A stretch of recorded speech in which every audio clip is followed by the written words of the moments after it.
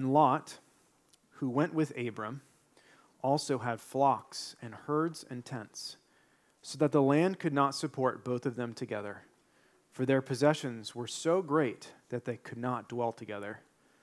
And there was strife between the herdsmen of Abram's livestock and the herdsmen of Lot's livestock. At that time, the Canaanites and the Perizzites were dwelling in the land.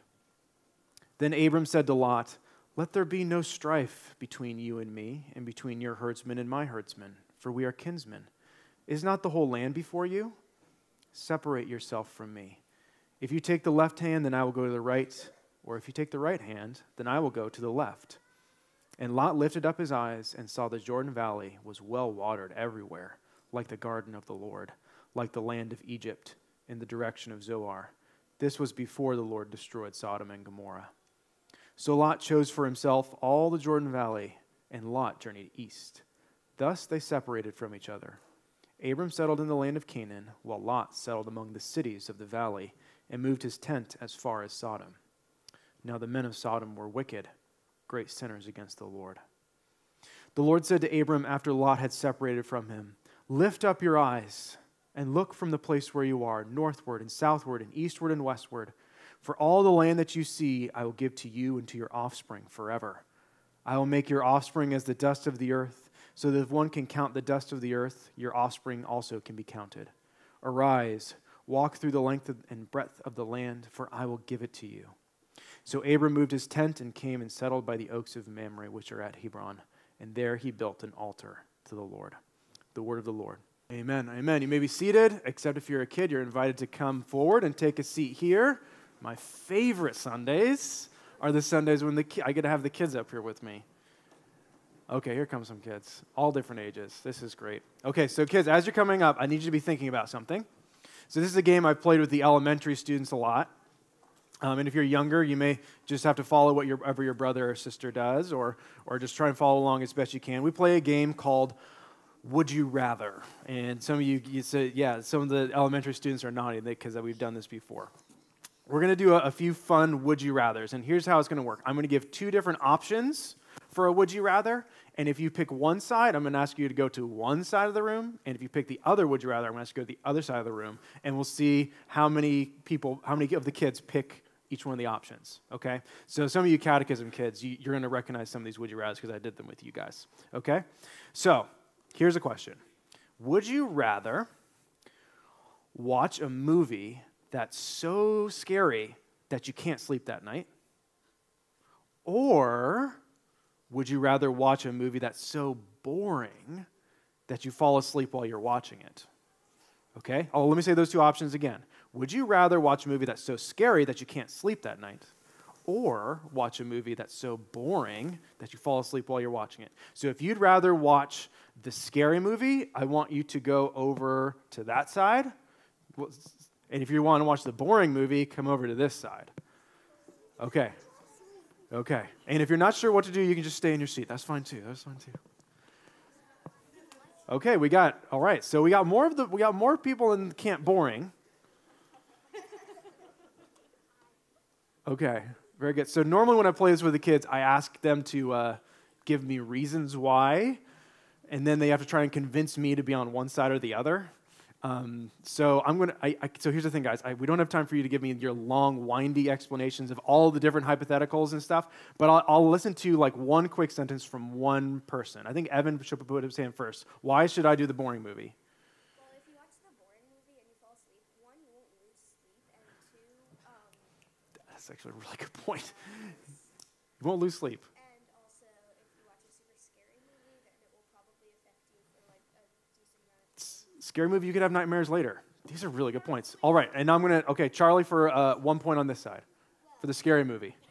Keep it brief.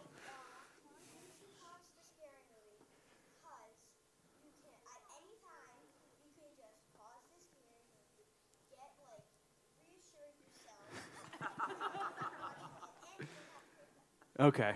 So Charlie's saying he's fine. This is how loopholes are found in the Would You Rather. Every time you can pause it and reassure yourself as you're going. So the point that Evan had that would have convinced me was the sleeping part. So that was really good. Okay, another one.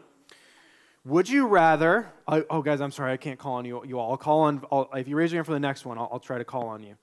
Would you rather be stuck in a tiny room, like imagine your bedroom, but even smaller? Would you rather be stuck in a tiny room for 1 hour with a rabid squirrel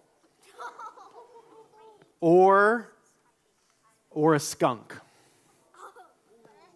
Rabid squirrel over here, skunk over here.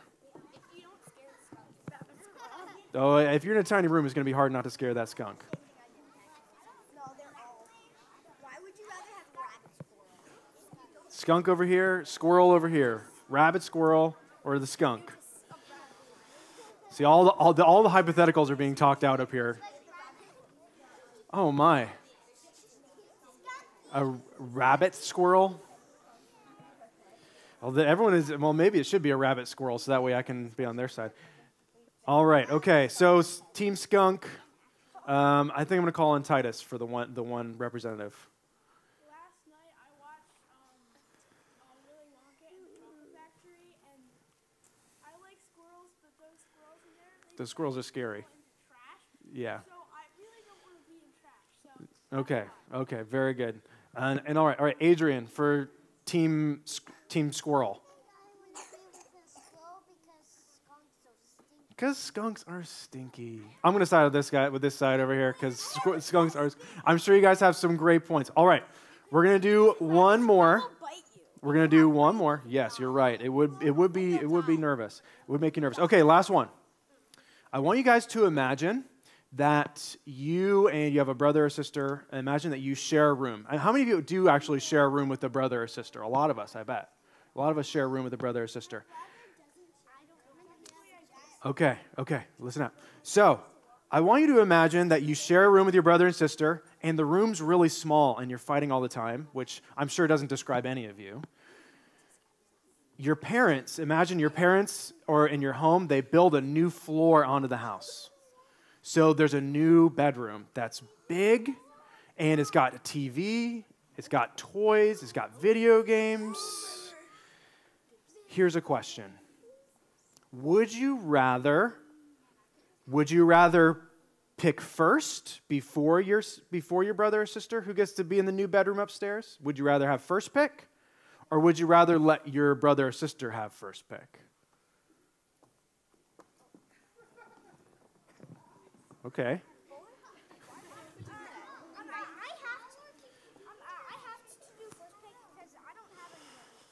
Okay. All right. Okay. So the folks who would take first pick? Why? Yes, Elliot. Why would you take first pick?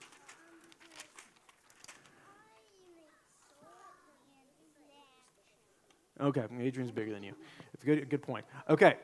And Maisie, why would you let your brother or sister pick first? You want them to be happy. You don't want to be selfish. Okay.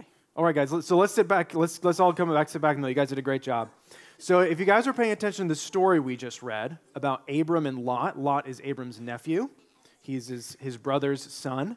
Basically, this same thing happens to them, right? So what happens before this passage is Abram and Lot, they come out very wealthy. Hi, Reed.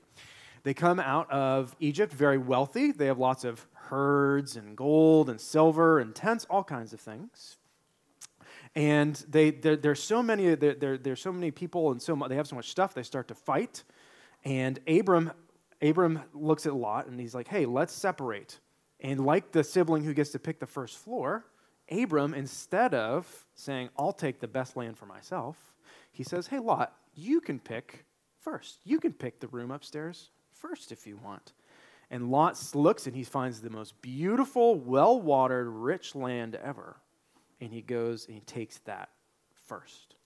So Abram, even though Abram was older than Lot, it's like being like the older brother in some ways.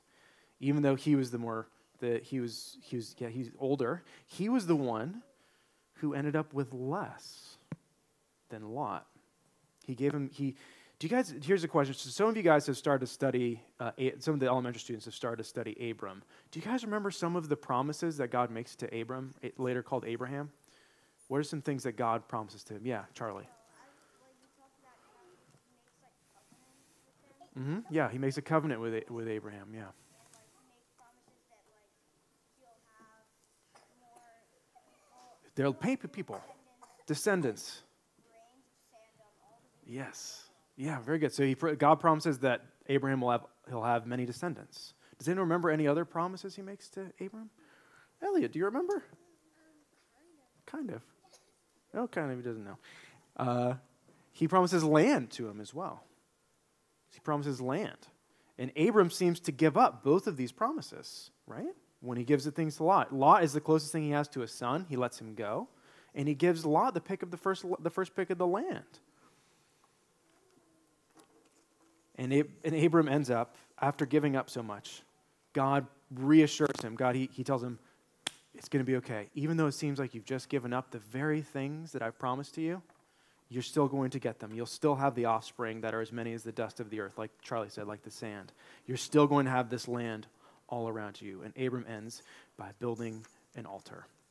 And Abram is the example of faith in the Bible. The great example of faith as we look throughout the Bible. And faith is living God's way. It's believing that God's words are true, that God's promises are true, even when it looks like it's not going to be worth it. Like Abram gives up the things that God was promising. It seems like he risks them. But he still believes that God's ways are true instead of trying to force things to go a certain way. So here's a question for you guys. Faith, living God's way, even when it looks like there's an easier way to go. Do you guys know what are some ways that Jesus lived God's way? Yeah, Evan. Well, he could have, when he was getting crucified, he could have just like floated down. Yeah. It didn't even hurt at all, but he didn't. Yeah, so one way that Jesus could have taken the easy way when he was being crucified is he could have just come down from the cross, right? People were actually shouting that at him, like, if you're who you say you are, why don't you come down?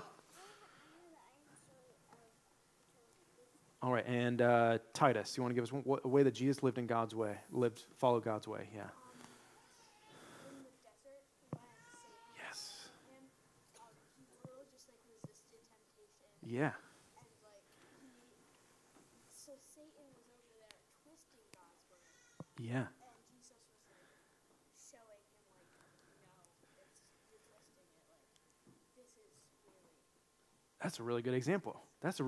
Titus. Titus is saying that when Jesus was being tempted in the desert, he could have taken the easy way. He could have taken Satan's way, which Satan is offering all the things that are promised to be given to Jesus one day. Satan offers him to be king of the whole world. Offers to turn, like things to be turned into, he tries to make him turn rocks into bread. But Jesus resists the easy way and instead takes God's way. Those are great examples. What are some ways, I was trying to think about kids, some ways that it's hard for us to live God's way, to live lives of faith? All right, MJ, I'll let you share one, and I'll share the ones I thought of for you guys.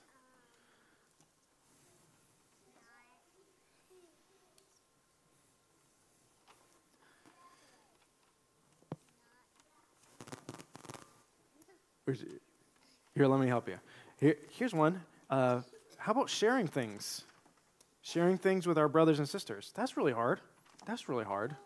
Because sometimes our brothers and sisters like yank stuff out of our hands, and there's a toy that's really precious to us, and we don't want to share it. Sometimes it's hard to say kind things to our brothers and sisters. Sometimes it's hard to, we know we're supposed to love one another. We know Jesus calls us to that. Here's a hard one, guys. Hard way to follow God's way. Honoring our mom and dad. Yeah, sometimes our mom and dad are they have rules that don't make sense, or they can be mean. Sometimes it's really hard to follow, or our teachers. Sometimes it's hard to follow God's way, right? But remember, with Abram, God promises that all the ways that we follow God, that even though they're hard, they'll eventually be worth it. So I'd encourage you guys, as you go back to be with your parents or grown-ups, whoever's watching you today, maybe your grandparents are watching you, whatever. I would encourage you to ask them this question. Hey mom, hey dad, hey folks, what are some ways it's hard for you to live in God's way? How is it hard for you to have faith? And I would encourage you, after they give you your answer, to tell them, hey, it'll all be worth it though, just like it was for Abram. One day, you know what the Bible says one day? I said this in my prayer earlier. One day, the Bible says, at the end of all things, we'll have a city. God will bring a city down from heaven, and it'll be ours. Jesus will be the king of the city, and all the things that we have to do for Jesus that are hard, that don't feel natural, the thing we want to do, one day it'll all be worth it. So I'd encourage you guys to tell your parents that when they tell you the things that are hard about following Jesus. So let me say a prayer for you guys. Father, I thank you for each of these kids. I thank you that they're at our church, and I ask that you would bless them today and bless the preaching of your word as I go back up to the big stage. In Jesus' name we pray. Amen. Amen. Good job, guys. You guys did a great job paying attention. Well done.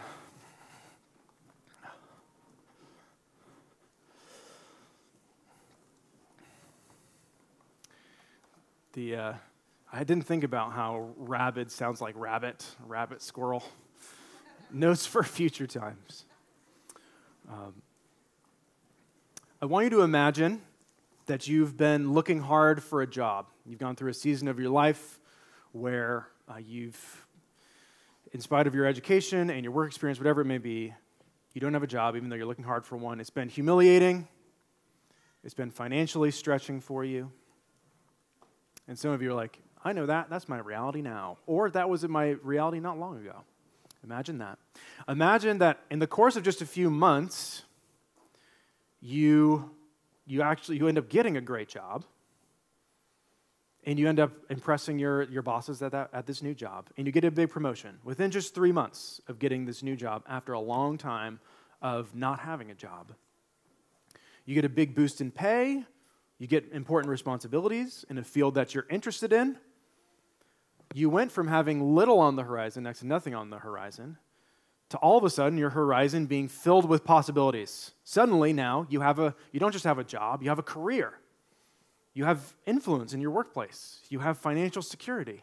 In the course of a few months, you go from one to the other. After service this Sunday, we go downstairs for the coffee hour, and you come up and you want to tell me like, hey, Stephen, I want this exciting update for you about the things that have been going on in my life. And I, hearing all the things you just said, I look at you with a grim face and I say, that sounds like a really hard trial. Brother, dear sister, can I pray for you? You'd be like, what the heck? Be happy for me, man. Like, I just told you a really exciting update.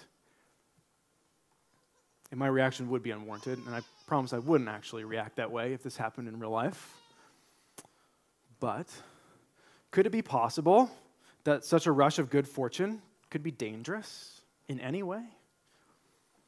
As we read the Bible, we see that material security, wealth, can sometimes present a unique trial that's even more dangerous to our souls. In this story, I've heard it put this way. In this story, Abram and Lot, they face, in the last chapter, in chapter 12, they faced a trial of adversity where it was a time of famine, they didn't have much. In this chapter, they face a trial of prosperity. All of a sudden, they have a lot, and they can't fit in the land anymore, and they have to decide what they're going to do with it. Remember in the last chapter where Abram, the famine comes in the land where he had just set up altars to the Lord, and Abram leads Lot and everyone down to Egypt, and they get ensnared. He took the way to ensure survival in a time of famine. He set up his wife to be like his sister in the court of Pharaoh as a way to make sure that he had good favor in the court. And as a result of these things, Abram and Lot end up becoming spectacularly wealthy, which is what we see at the beginning of the passage we read today. But in Egypt, he got ensnared. Abram and their company, they got stuck there. He manipulated things in the present in such a way to ensure that God's promises would come true according to his timeline in the future. And as a result, plagues come upon Egypt. Pharaoh lets Abram and his people go. But along the way, he gains gold, silver, livestock. We see at the beginning of this passage, Lot has flocks, herds, and tents. And now, in the midst of this prosperity, these two, the Abram's folks and Lot's folks, they're quarreling. because they have so much. So the drama in this passage is, how is Abram going to respond? Is he going to make the same mistakes he made with Egypt, which is the safe way, the way that leads to being ensnared? Or will he respond a different way? So I want to show you guys the two different responses that these two main characters have to this trial of prosperity. I want to talk about how Abram walks by faith, and then second, talk about how Lot walks by sight. So, first, Abram. As I was reminding the kids, and the kids were remembering really well, what are the promises that Abram has been given by God thus far in the chapter or so in which we've been acquainted with him? God promises that he would give him a name, that he would give him many descendants. And those two are, having a name is another way of saying many descendants, that he'll become a great nation. God also promises that he's going to give him land. And in this passage, in an act of faith, Abram seems to offer up the exact things that God has promised to him. He seems to risk them. He gives up his son. Lot is his nephew, his brother's son. And right in this part of the story, like, Lot is the closest thing that Abram has to a son.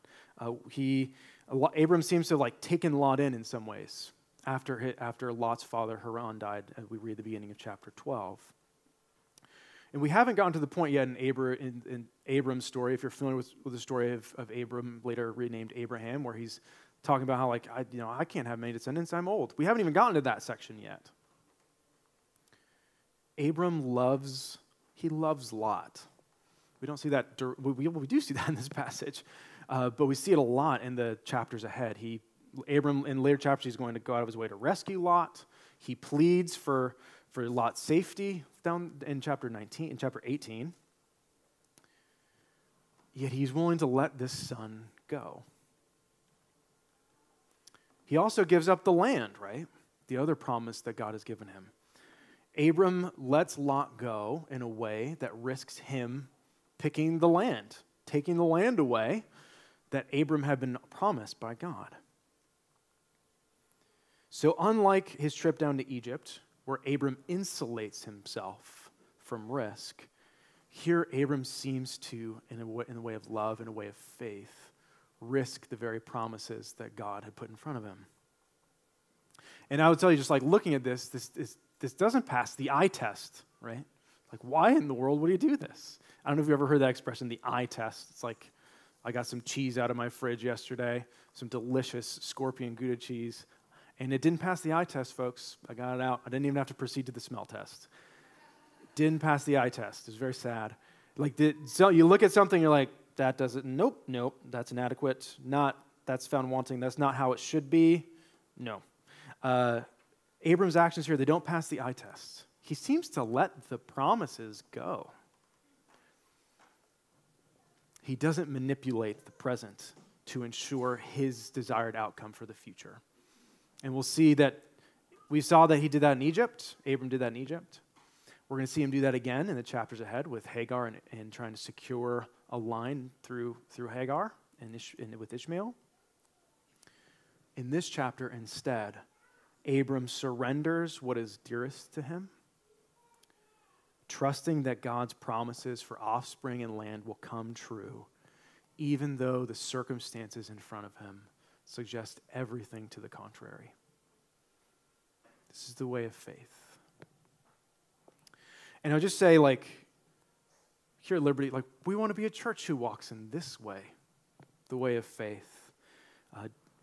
We'll have a fuller announcement about this next week, but here's an example of a way that we as a church, we want to live in the way of faith that doesn't pass the eye test.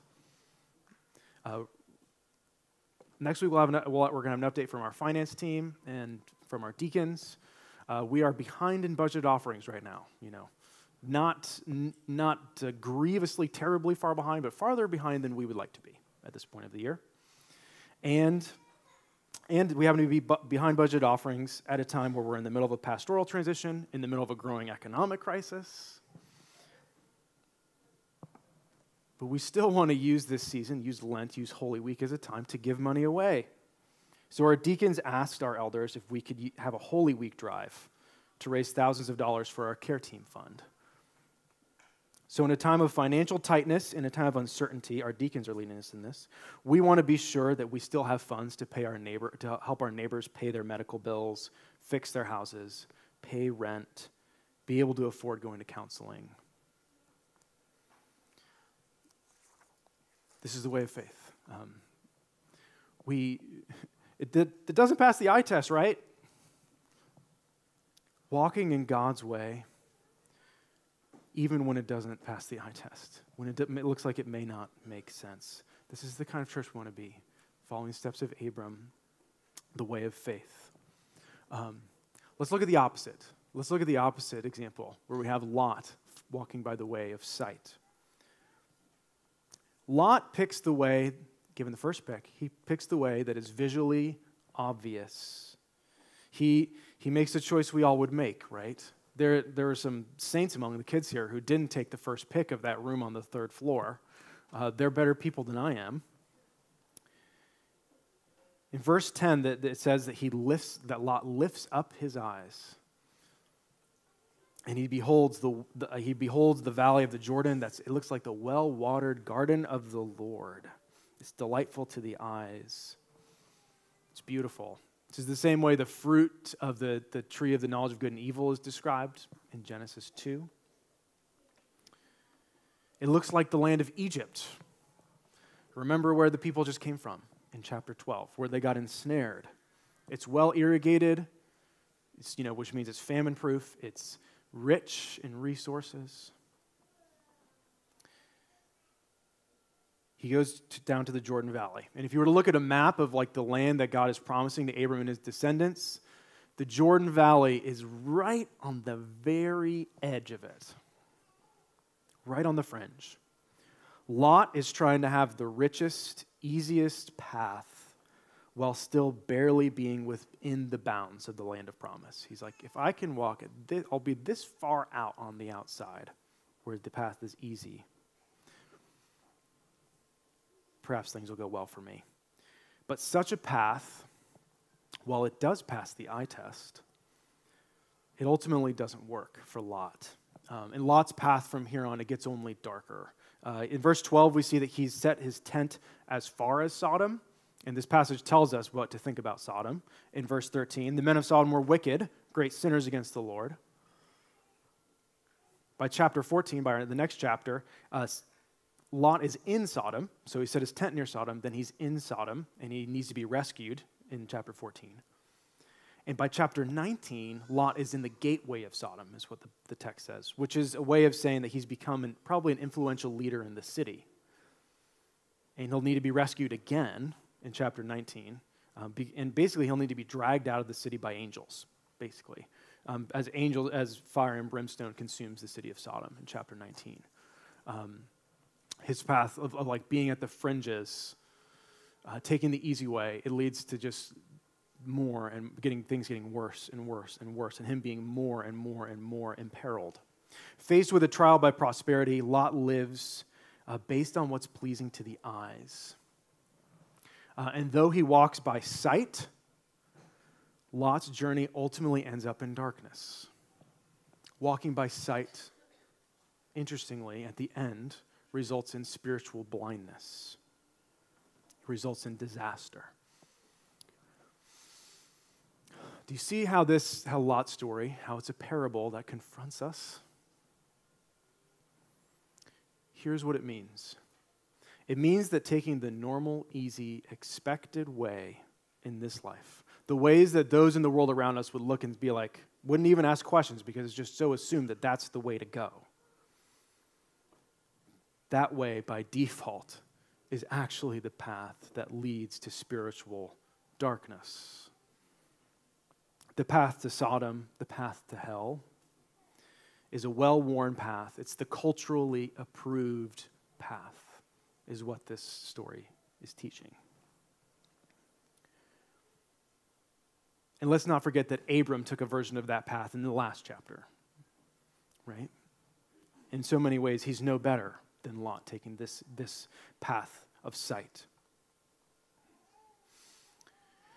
How does God respond at the end of this passage? He responds by doubling down on his promises to Abram after Abram has opened his hand and let Lot go and risked letting the land go. He doubles down. Remember, Lot lifted up his own eyes. This text says that God lifts Abram's eyes up. God asks Abram to lift up his eyes. He reaffirms the promises for land and offspring. He has Abram actually walk around the land, and he has these very dusty promises, like land-like promises. Like, as much as you see will be yours, they'll belong to your offspring. And he says, like, your offspring will be like the dust of the earth, more than you can count. The very things that Abram put on the line in faithfulness are the very things that God ends by saying, you will one day be given them.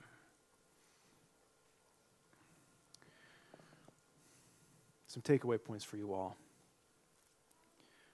To the Abrams in the room, those of you who are here and maybe you're weary because you've been seeking to follow Jesus this week, you feel like you've been giving things up. Remember that you're no better than the Lots. Perhaps this week you feel like you maybe identify more with Abram in this story. But do you remember how you went down to Egypt last week? Jesus died for you too. We're faithful because he is faithful.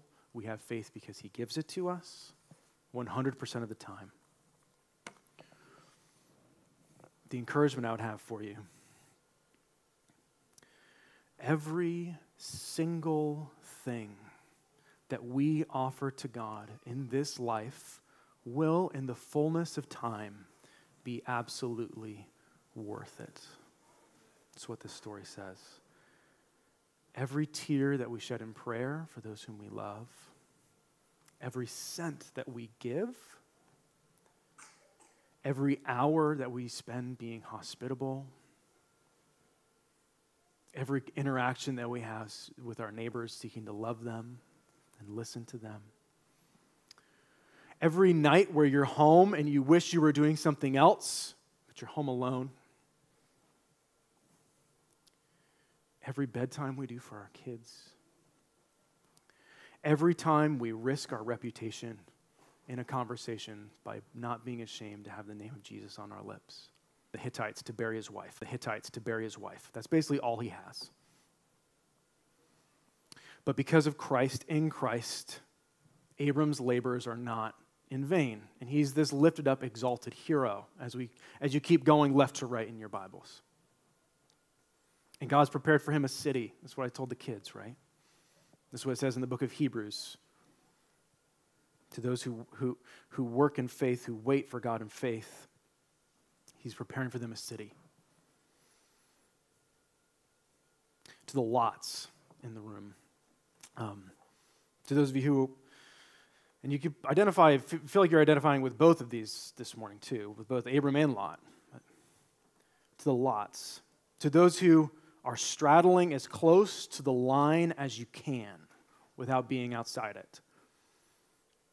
To those of you who, if you looked yourself in the mirror this morning and you set aside all self-deception,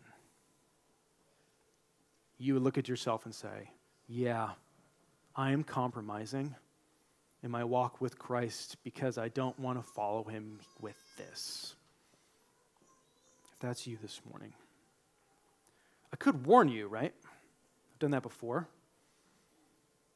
But Lot's story is warning enough. I'm not going to do any more of that this morning. Actually, I want to share some good news with you. Jesus died for you. Jesus loves you. Jesus wants you to walk in the way of faithfulness. Not to prove yourself, but because he loves you. Like, to those of you who feel this particular characterization hitting you, like, there's no one in this room who's better than you. Like, we've all been there. And at the same time, no one in this room is worse than you either. The table that we're going to come to is for those of us who remember that. that we are the worst of all sinners. And if you identify as Lot in this passage, barely at the edge, I would invite you to come and receive this thing that we call grace. Grace, which is us remembering that ultimately we're all Lots until Jesus reroutes us back into the land of promise. That we're like Lot in chapter 19, needing to be dragged out of the city of Sodom. That we've made compromises to the point of being fully compromised. And yet God in his grace loves us so much that he sends his son into the city to drag us out, to bring us into the life of faith and promise. This is the life of faith, never forgetting grace, never getting over it, living by it every step of the way. In the name of the Father, Son, and Holy Spirit, amen.